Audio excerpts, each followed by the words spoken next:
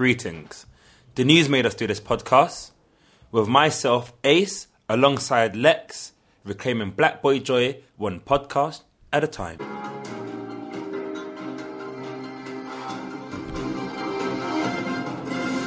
Yeah, so bruv. How was it? Lit. Yeah. Kano Royal Albert Hall, lit. What can I say, man? Packed, 5,500 people, I think it was. Ramo, like, it was literally for the children of grime, bruv.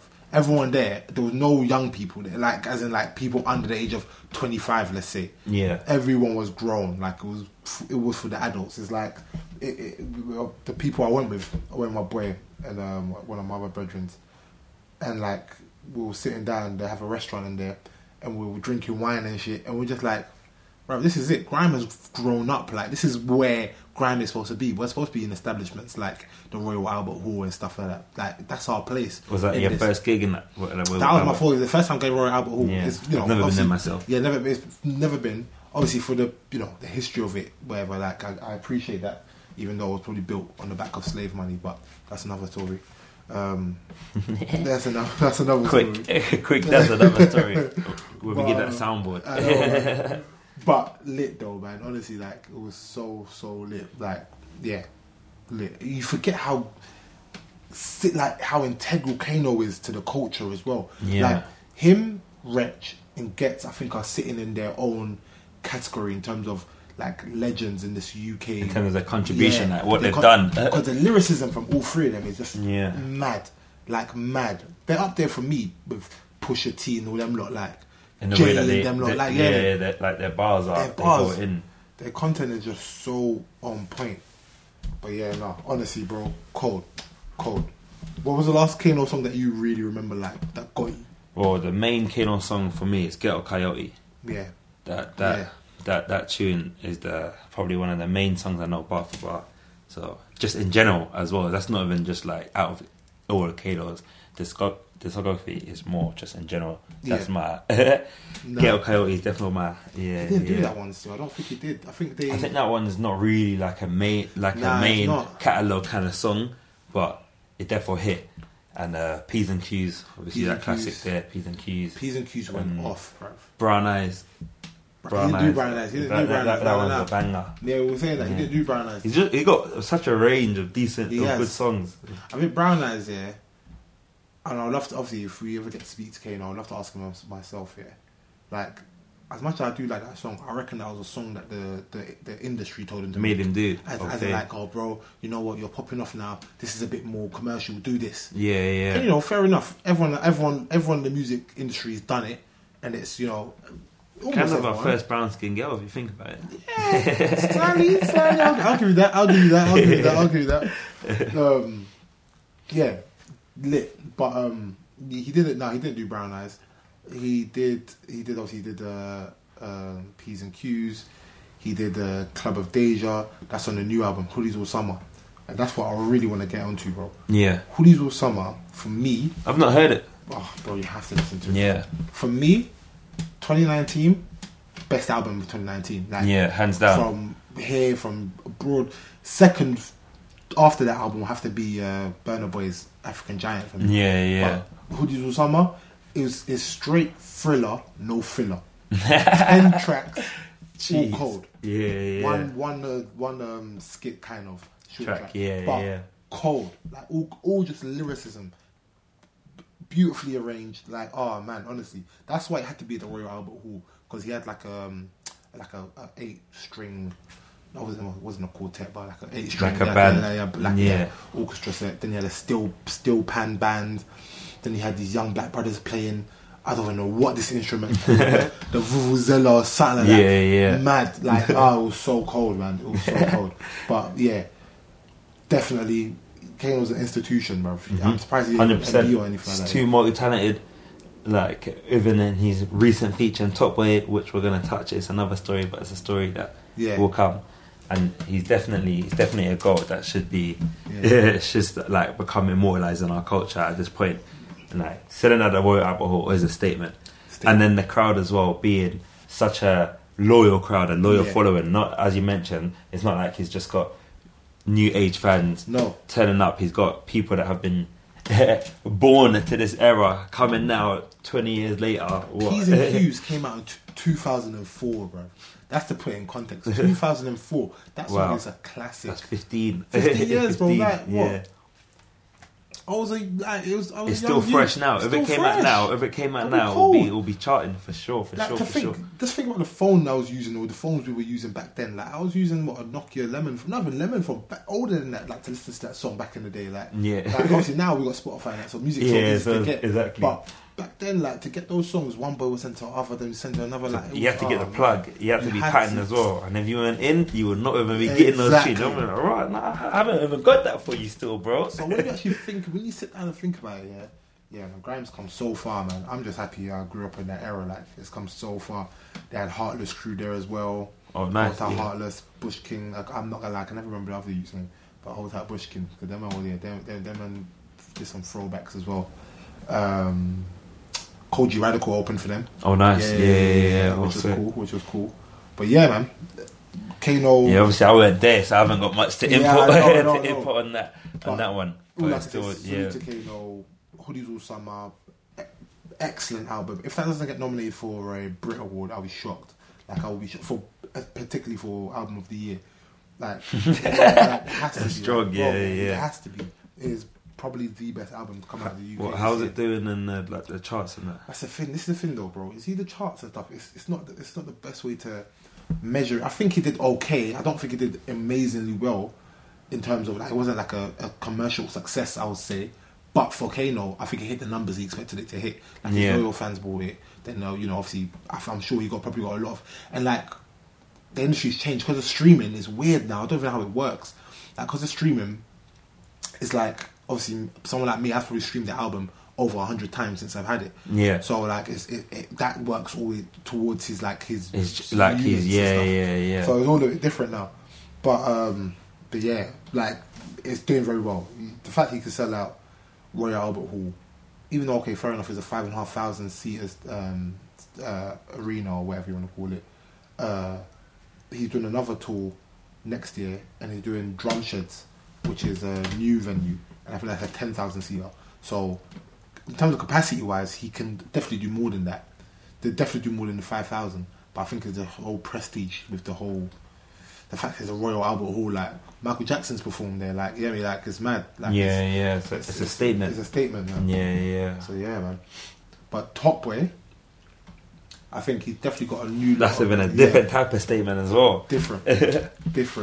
But you watch all. Yeah, I've watched it all now. Finally, I know I took ages to watch it. I took ages to watch it. Last time we were here, I hadn't watched it then. I don't think. Yeah. But I've seen it all.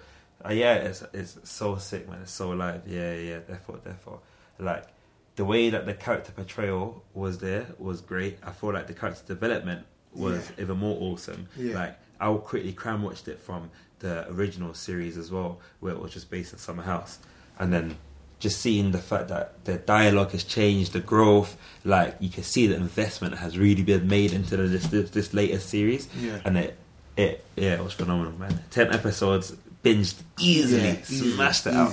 I think they missed the trick not releasing them one every week, though. Everyone watch it together kind of vibe, like when Twitter all comes together, we're watching it and everyone's commentating on it. Exactly. That was lit. That free marketing. Yeah, free marketing. But same way, it was still lit. One thing I like I said, it is great because it's like, it's raw and it's gritty and it's like, it's London. Like, that's why I fuck with it. It's proper, it's London. But the criticism I've seen about it, and which I thought, and which I was anticipating will happen, is I don't know if you know this woman, a woman called London Hughes. No, I'm not. She's a comedian, black woman. Yeah. I haven't seen her much, but I've seen her in something, but I haven't seen her much. But she commented saying that she feels that obviously Top Boy gives a negative stereotype of, the black experience in Britain, particularly in like London, and also is like the only experience that they seem to show on, like, primetime television and stuff like that, is the whole gang violence and stuff like that. And like, obviously people going back and forth discussing it and all this kind of stuff. I kept my eye on it, and I could definitely, I see what she's saying, but at the same time, I think it's it's a double-edged sword. Yeah. Because obviously we want the content out there, and then this is real life content. It's not like this is a far-fetched story. This is. It's not too far away from home. It's not too far away from home. It's not too the far thing's away shot from down the home. road from us. Yeah. So it's not too far away from home. Like, you know, there's men that live this life and girls that live this life day in, day out. And obviously it makes and what I was going back to as well is like, if that's the case, then what?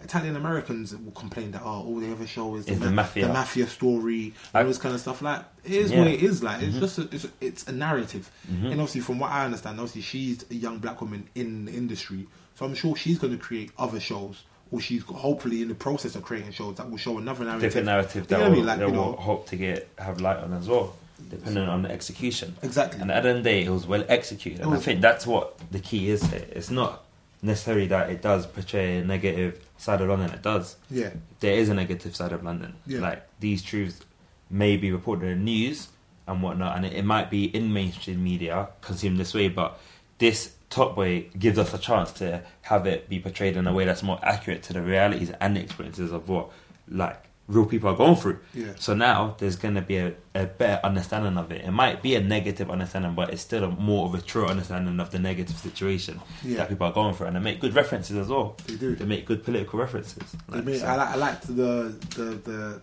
like dig at gentrification that they done when the Shane came out from Jamaica to get the coffee, and then like he's like and he's like to my man, yeah, can I get a coffee, please? Yeah. Like, and the guy's doing all this nonsense, all this jazz. I'm thinking that I was even getting pissed. I was like, bro, this it annoys me because like this shit's happening down my road. Like, I'm seeing these coffee shops pop up doing nonsense. Like, yeah. And then he's like, oh, how much is the coffee? I think it's like £4 or whatever. I love the show they made out of it. Yeah, as well, like measuring it. And he's like, the guy was like, oh, there's queues like outside the door, and he's like, it's so true. Like, this stuff is just so annoying. So I like that dig they had that gentrification, because if you can't be in London and not discuss gentrification, particularly if you're from socio-economic backgrounds that are, you know, we're not like, awash with money to be able to like keep up with that kind of like the pace of the living spending that has been increasing at a rapid way.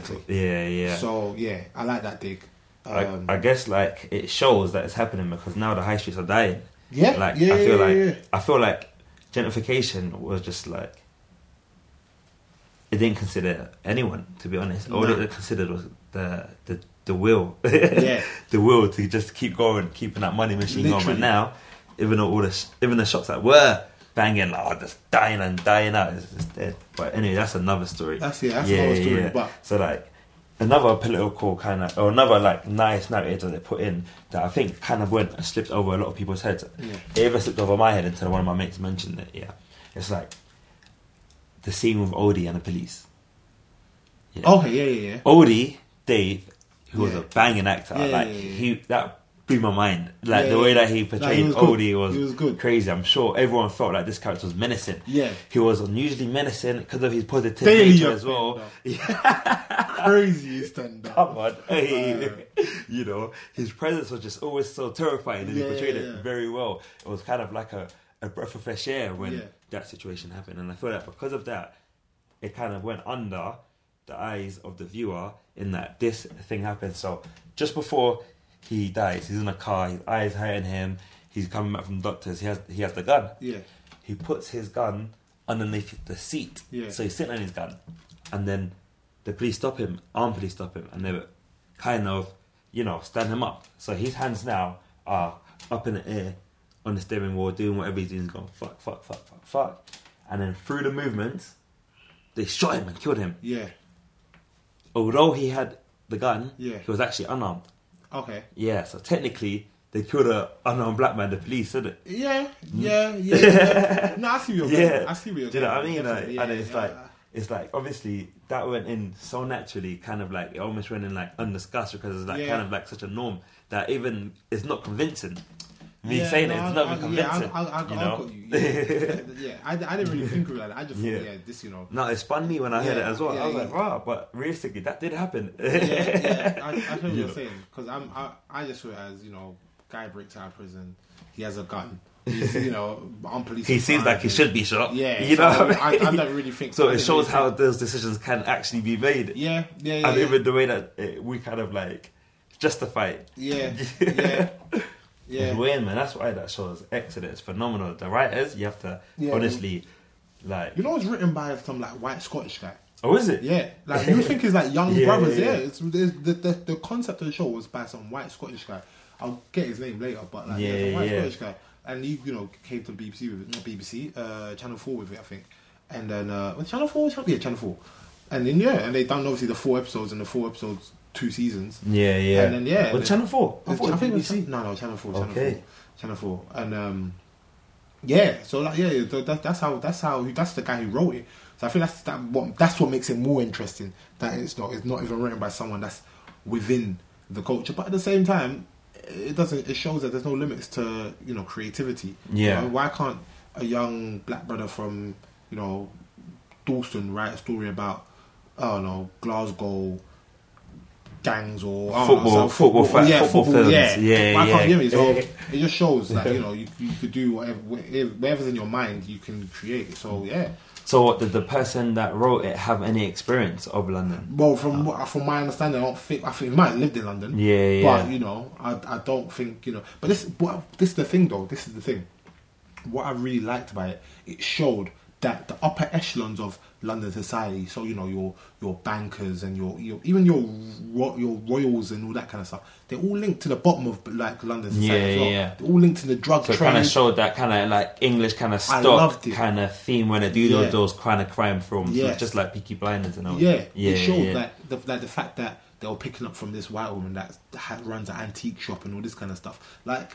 It's all interlocked. That's the only way it can come to me. It's all interlocked. Like, you think I always have this argument with people that you think police officers are working tirelessly to get drug dealers off the street. It's part of the cycle of London. It's just part of it. Part of the wheel. It's part of it. The wheel, the money wheel. It's crazy. Like somehow it's got to spin. Like the biggest financial institutions we have in this country are washed with coke every day. Like you think the people aren't coming in charged up? Now that's almost a conspiracy. If it wasn't for the fact that there was like tons of coke found on that. What was shipment. Is it JP Morgan? JP Morgan. Yeah. And we've all kept quiet about it. Like, it don't make no sense. Let's just let that slide. Let us let that slide. You know, I'm trying to leave. It don't make no sense. It don't make no sense, man. So like, I just it's definitely something that I've always just another thing that's well written. Another you know, good point about the show, really, and how it impacts. You know, boys growing up in council estates are walking into, you know, £5 million properties to pick up drugs to go back to sell in their council estates. Like it's just the wheel of London. Like it's fucked, but it is what London is, and that's what makes London a very unique city in that sense, I guess. I'm interested to see how they'll develop it. I'm hoping that they'll go through a route where, like, since now they've kind of reclaimed their throne and they seem untouchable, instead of going about it just in a way where another person's coming from them, like that internal battle of also like having that PTSD, growing up there, they've all had traumatic experiences. Like obviously, like Kano's character Sully had to exact his revenge. The way he was grieving was a certain way. The way that they showed that was quite well. We don't still. The way that they showed Driss suffering from that, having a stroke. That kind of like normal experience of seeing that, he's had a stroke. He is still a medical victim, but the way he lives his livelihood and earns his living still has to kind of cater for that. And it's like, you know, I think both of them did good jobs as acting as well. Like Kano was cold. Like Kano and Sully was cold. That scene where he's on the train coming back from the fire. Oh man, that was cold. Like he didn't say a word, but he's just there. And I like the way that they did express his PTSD in that way when he was like, I still smell the smoke. I still smell the smoke. Like he's like, no matter how much he washes it, he still smells the smoke. Like those kind of things can't be slept on at all. Like the immigration side of it as well. Cold. I'm happy. Like they wheeled that in really nicely. Like this, like they really just put that in all nice. Like. I guess because they had 10 episodes, so they had more range to do stuff and squeeze in all these like stories and you know, these subplots and stuff. Whereas obviously before it was only 4 episodes, so I guess you have to be straight to the point. and I think they might have more creative control being with Netflix as well. Yeah. Obviously, Netflix being being this powerful company. So I'm assuming that's the Twitter of like the Twitter, Instagram of pretty much of series and shows. Netflix, if it ain't on Netflix, has it really been made? Like, I know there's Amazon Prime in that, but still, man. It just don't make sense. But man. What else was I gonna say? But following on from that, actually, I was reading about Asher D and like Asher D's like experiences the last couple of years and that.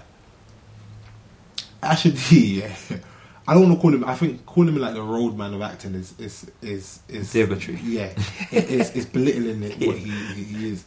Like he's a top actor. Like this guy's been acting for God knows like 20, 30 years or something like that. He's been going strong. Like he showed a way. He showed a diversifying from music into acting. He's one of the early ones. I think if not the first. It was shocking when we saw him in Get Rich or Die. Yeah.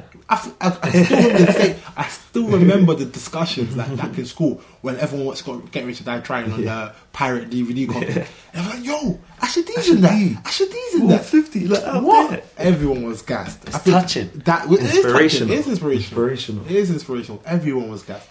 So I think if he weren't the first one, he's definitely one of the first. I think as well. I think that in our everyday life we take for granted having these kind of inspirations in our face, in our consumption, in our media consumption, in our daily outlook, things that we can reference and talk about and see to. Like, it gives you joy. Like, this kind of thing is like, if me being able to discuss like what has inspired me growing up, and then getting to see out certain things on show, knowing I've come from that and moving up, it gives me inspiration and reminds me like of where I've come from, not to even like be so hard on myself. Like those surviving those environments, we saw it being portrayed well with Jamie's brother Aaron.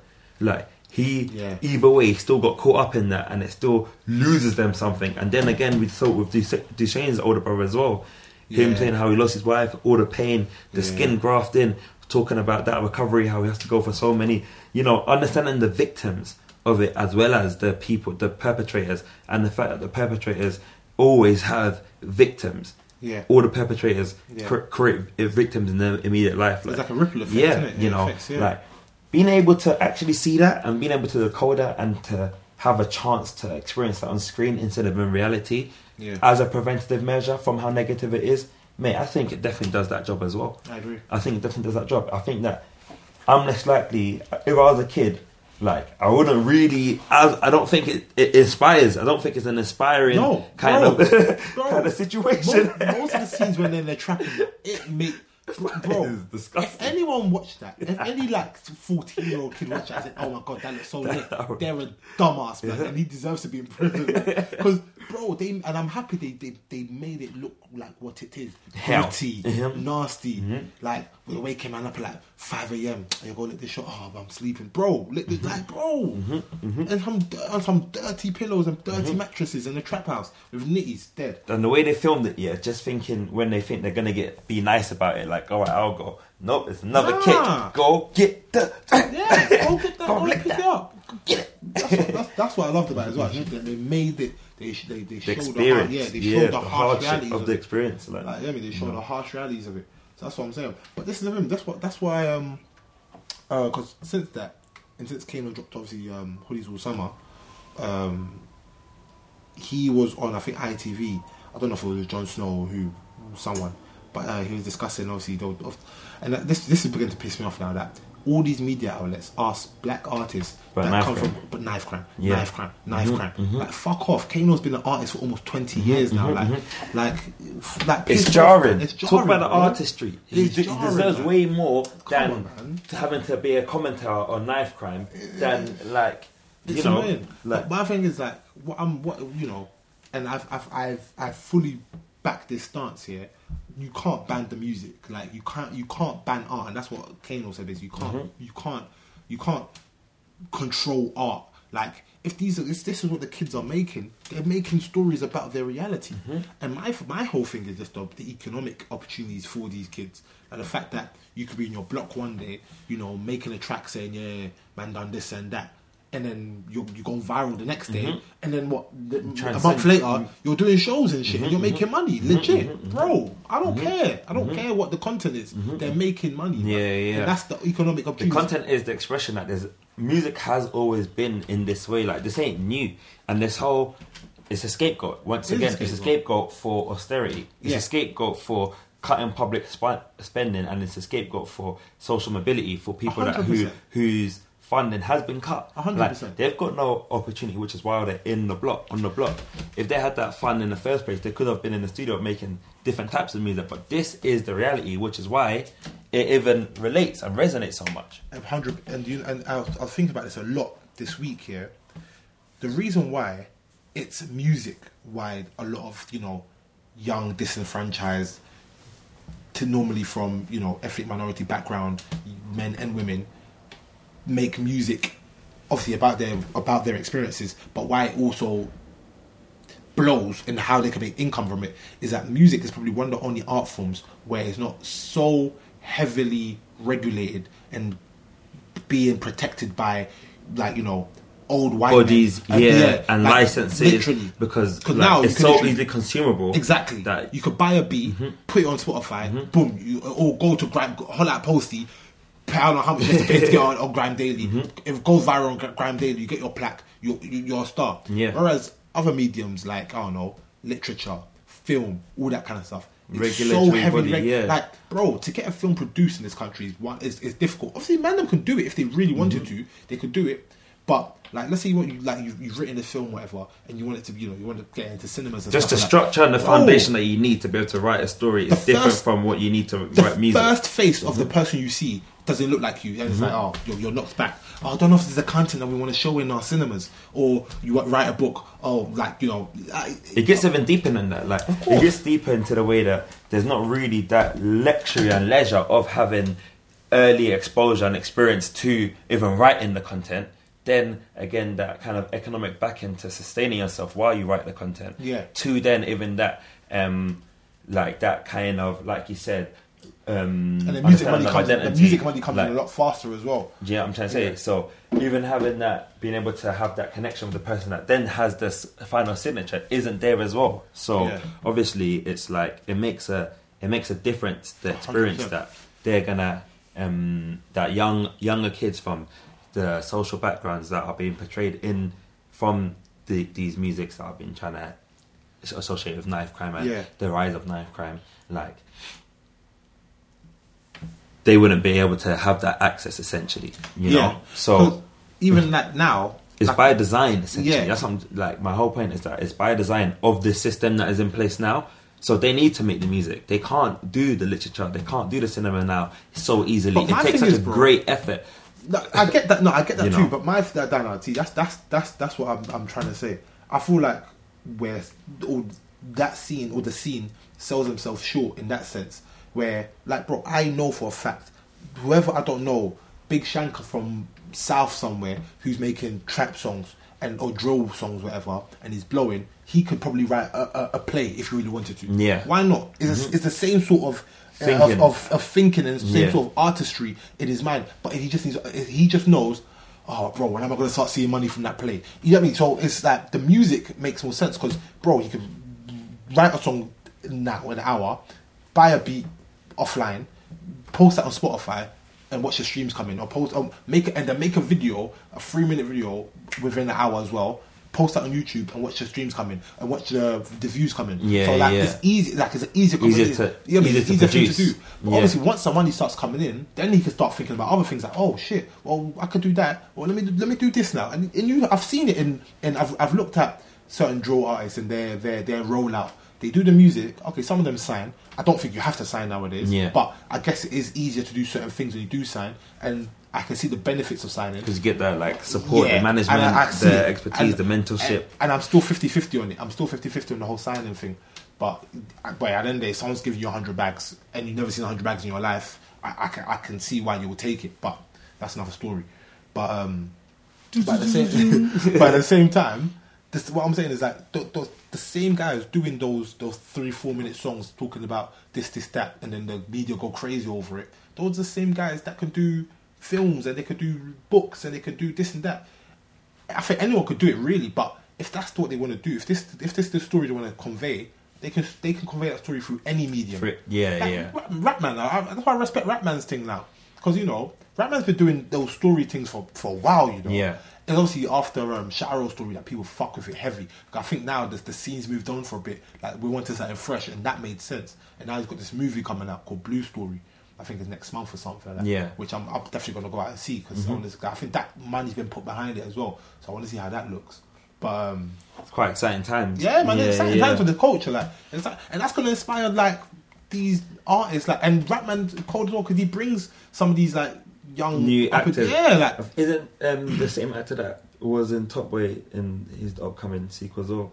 Yeah. The one that portrayed Jamie. Yeah, he's in Blue Story. He's in Blue Story. Yeah, I've seen that. You know, and to go back to my earlier point, that it does take more effort. It's not that it's undoable. Yeah, I'm just saying like it takes more effort. So I agree. It slowly, it's like that effort combined hasn't yet pierced the hole. Essentially, that is through the paper. But once it does pierce the hole, like what Rapman is doing, we're gonna then see that influx coming in, and then more people being able to become inspired again 100%. From a young, earlier generation. Yeah, you know, and that is what it is. It's a generational transcendence. Yeah, do you get like Rapman's a pioneer in this what he's doing. This you know the storytelling with rap storytelling, but obviously in the medium of film, which is sick. And I'm telling you, a lot more youngers are going to look at it. To be fair, people are starting to do this more as well. To be fair, like even if you look at Captain Conan's show, the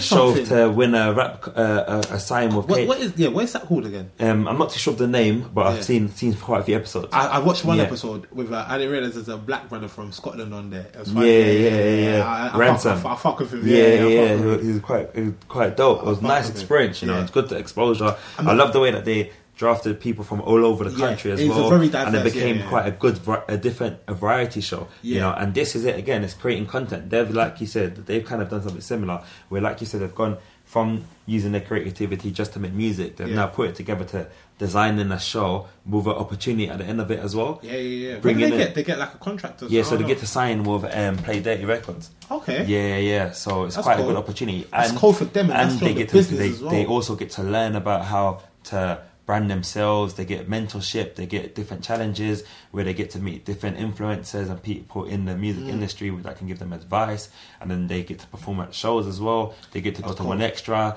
and then work with my man, what is his name? I'm so bad with names. I'm gonna work on that. Nah, that's cool. That sounds cool. And then they get to do One Extra, you know, and it was quite good. The only problem I had with it, the show's on bare late at night though, isn't it? But it's not on late, it's online. Oh, is it online? So it's on the kind of BBC Three player kind of thing. Oh, is that BBC Three? Yeah. Because when I watch it on BBC One. I'm thinking, right, BBC One are taking the piss. Why can't this be on like 9 o'clock? Prime time when man are at home. Well, like, this is the pilot for it, you know. So this is might from pick here. up. Hopefully it picks up, and then I'm shit hot on this, bro. I'm clocking little things. When you really sit down and watch this stuff, like, right, why is my man showing that? At 12 o'clock in the night when man are either sleeping or out, like why can't it be on at 9 o'clock? So but that is cold. It is cold. I watched the one or two episodes. I think it was actually cold. And you can see the development of the people as well. And it's done in quite a nice raw way. It's not done in like a cheesy, corny X-Factor way. It's done for a good audience. The audience that's actually subscribing to this music as well. The one I watched was the one where they had to do little music videos. Oh yeah. Oh cool. When he went to Aberdeen. Yeah. It was cold. I like that one was really good as well. But yeah, the whole time crept and cold. Really that's a good show, and I think it makes sense that they're doing it. I don't know. I just feel like it makes sense for them to do it. I think it's nice that it's a duo as opposed to like one person with a single opinion choosing like who they like and who they don't like. Can I say? You know, I like that we've touched quite heavily on music today, actually, and where most of our kind of driving forces have actually come from musicians. And in a way, everyone that we've mentioned has been your evidence for the kind of for the statement you made just now about people that are creative in that rap way being able to transcend and then add it to content and add it to different content and different media, like through Kano, through Asher D, through Captain Conan, through various other figures as well. So like obviously it is a powerful tool, which is why they can't keep using music to be degraded to be dragged in these talks about knife crime, like this agenda that mainstream news has got, is like, we're tired. We're tired. We're gonna have to get our Don Prince Harry to write a letter in and get them to change the narrative like they did with his like it did with Meghan, because that is what has to get done. Clearly, we can see that the media's got biased. They're fueling things for their own agenda, and like, yeah, we need to send Prince Harry for them. You know, bro, I totally write that letter. Because fam, why are you calling in Lethal B to come on your TV show to talk about knife crime? Lethal B's a multi-millionaire. He's a multi-millionaire. Why are you talking to him about this? Disrespectful. Why are you talking to him It's not about giving this? anyone a chance to actually be on a platform that they deserve, that can actually, once again, inspire, lead, generate. It doesn't make sense. And you're right. I think that they should refuse. I think they should refuse. And it's disrespectful. Why don't they talk to Akala about that? Akala's a black musician, a black rapper, and he's in the movement. And he's in the movement. If anything, yeah. You know, he's discussed publicly that he knows people close to him, family that have been stabbed. Why do you to be fair, Akala has spoken about knife crime. But to be fair, that's what he does. He's gone. This is what he does. If anything, he's the person they shouldn't just be asking artists that this isn't their... Why don't they ask Adele? Adele's from Tottenham. Yeah. Why don't they ask Adele? It's true. Why not? Exactly. Why don't they ask Adele? So anyway, yeah. Why don't they start bringing on H? Yeah, but I haven't seen H have to discuss anything about that. No. Yeah. Again, that's another thing. They'll never associate that with him. No, they'll never say that. They won't. But it's true. or Ed Sheeran. Ed Sheeran made songs with bear rappers back in the day as well. Like when you hear me, so it's a narrative that they need to stop. It's getting boring. Like that agenda. It's getting boring. We're gonna challenge that. You know, here we're not. I don't think I'm gonna let that narrative play, or let that narrative, or sit on that narrative and allow it to be. I think it's definitely worth countering and definitely worth discussing more of these kind of like agendas and how mainstream news behave and orchestrate. Yeah, because I think and if I'm being honest with you, mainstream UK, British news, obviously, I think they're having the same thing that's happened in America with hip hop. They're actually shocked at how popular music is. If I don't want to call it black music, but you know, music made by black people, so like grime, drill, trap, whatever. Like, we created these forms of music, but we created all forms of music, but these are the main ones right now. Like, I think they're surprised, like, this shit's really popular. Like, it's my kids are going to watch this. Like, you know, like Piers Morgan's there. It's his son that's buying tickets to go watch Heady and them lot at O2, whatever, you hear me? So you're thinking, like, this shit's really popular. Yeah. And it's like, I think they're shocked. And I know for a fact some of them probably sat down and listened to it. And I know some of them like to mock the music, and they like say, all they talk about is running down, they're stabbing but sometimes when you actually really listen to the lyricism, these kids are really poetic with what they're saying. Like, the description, the imagery, like the vocal tonality, everything. Forget about I done this and I done that and I did. Cool, I appreciate that music is there. Yeah, I appreciate that. But like everything in the world, the cream always rises to the top. Yeah. And you're getting the cream to come discuss this matters. Yeah. Why don't you not go to the hoods and talk to the man them that documentaries? Why don't you go do that? Instead of talking to Lethal B, multi-millionaire, he's been a multi-millionaire for God knows how long in his life now, and ask him about it. And I rate what all the man them are saying, like the older heads. I'm like, listen, I made content that was relative to my life when I was 18 at the time. I'm now 30 something. I don't make that content no more. Give these kids a chance to get out their frustrations through this medium of music, and God willing, if they do make enough money and they do move, the further away they move from that lifestyle, you will see that the content starts to change. Exactly. It's as simple as that. It evolves. Everything evolves. It's simple as that. I just don't understand. Like, if give people a chance. How many chances has British media gotten to get things right in terms of issues to do with race and ethnicity and stuff like that? Like, how many blunders they always get wrong and all that kind of stuff. But it's like, we're learning, we're getting it right. Like, this whole big thing about even football. Yeah. It's only now that they're what's my man called? Is it Rude Hullet? I can't remember. But he used to be a Chelsea manager as well. It's Rude Hullet, I think it was. Yeah. But he got into one of these white commentators. I can't remember his name, but I can't remember his name. I'm not gonna say a fake name. I can't remember his name. But is he a popular figure? Yeah, bold guy, short. He's played football. I think he's a bit northern. Oh, not Shearer. I can't remember his name. I really can't remember his name. We weren't that popular. Go on. Yeah. But anyway, you know, Bruno Hill turned around, and this is the whole thing about race in football and like the racism and all this kind of stuff. And he turned around. He said, when you describe Lukaku, you don't always describe him as a beast, as he's such a beast. He's all this, yeah. Yeah. But you won't describe Harry Kane like a beast. Yeah. Oh, Harry Kane's cultured. He's got a cultured left foot. Oh, he's a craftsman. He's a craftsman. Yeah. He's a genius on the ball. Yeah. Lukaku's got as many goals as Harry Kane in the Premier League, but he's a beast. Yeah. He's a beast. Oh, he's this, that. Ferocious. And he says, have you ever thought about the language you use to describe black players? He said, I'll be honest with you, I've never thought about that. I've actually never thought about him being like me using that kind of terms language to describe him. Yeah, to describe him. But that language is derogatory. It's derogatory. It's what Lukaku's an intelligent footballer. Mm-hmm, He speaks 5 different languages.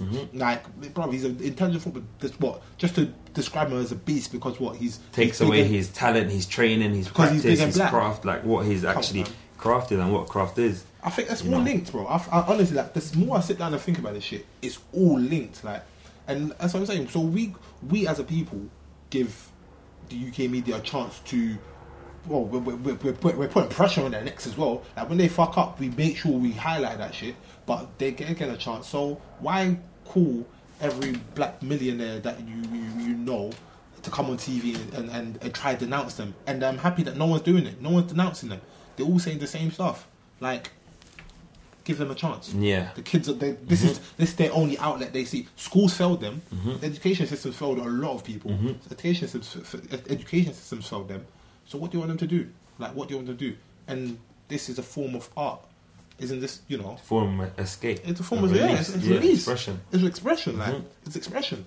So, I'm all for it, man. I'm all for it. More, me personally, my thing is... Music is definitely a big... Yeah, it's definitely a big economic tool. It's a big economic tool. It's definitely something that isn't a lie that they should be saying that shit. They should ban the type of music. It don't make sense. It's ridiculous, man. You know what America? What one of their biggest exports is? Music.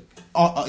Music and media. Yeah. That's their big. That's one of the biggest exports in America. I'm not surprised. Like, honestly. So why can't we give our kids an opportunity to build this? Like, literally, when you think about it, grime is right now a multi-million-dollar industry. Grime music, bro. You're seeing grime artists in Nike ads, Adidas ads, promoting all sorts of stuff. Like, it's a multi-million... From every brand here. From every brand, bro. And it's a great marketing tool as well. It's a great marketing tool. It's a great marketing tool. Stormzy's got God knows how many different endorsements. Like, it you know, the link with sports and music. Like, you see Raheem Sterling snap after a win, listening to, I don't know, Dave's new track. Yeah. Andy Josh has a big fight in Wembley Stadium. Comes out to J Huss. Come on, man. You can't. And I think that's what I love about the culture as well. It's like, bruv, you lot can say what you want, try to demonize it. Fuck you. We're doing our thing. You know, we're making our money. We're inspiring these kids. Yeah. That's it, man. That's what we could do. One way or another. One way or another. Yeah, 100%. By any means necessary. So yeah, that's my take on that, man. That's my take on it. It's definitely, something that, protect music at all costs. Protect the art. Protect the freedom, and that's the importance of art. You know, I don't even think we were meant to even discuss music for like the whole this, podcast yeah. today, but it's definitely a good take, like, and it's something that I'm sure that our listeners will be happy that we did, and they wouldn't doubt us. But we're definitely more diverse podcast. Bro, 100%, man, 100%. Yeah, man, it's I fuck with it heavy, man. I think that's. I mean, the news made us do this. The news, it's news, it's literally the news that's made us do this. You know, the news made us do this right now. Yeah. They literally put Kano on the news to talk about knife crime, when really they should be talking about his album, how he created a masterpiece. I've not heard it yet, but I already know it's it's a masterpiece. Why are they not asking him about that? Why? Or they ask him at the end. Oh, we heard you have a new album out. Yeah, that's ideally why I came after all this negativity. Yeah. Trying to like associate the negativity with the album. Yeah, it don't make no sense. Like, it's when with everyone else that they do an album press run. Honestly, definitely don't have to talk about knife crime. How many people are doing a press run to promote their album? Do they get asked about knife crime all the time? Even Boris Johnson's affair didn't even get asked about what really mattered. It's bullshit.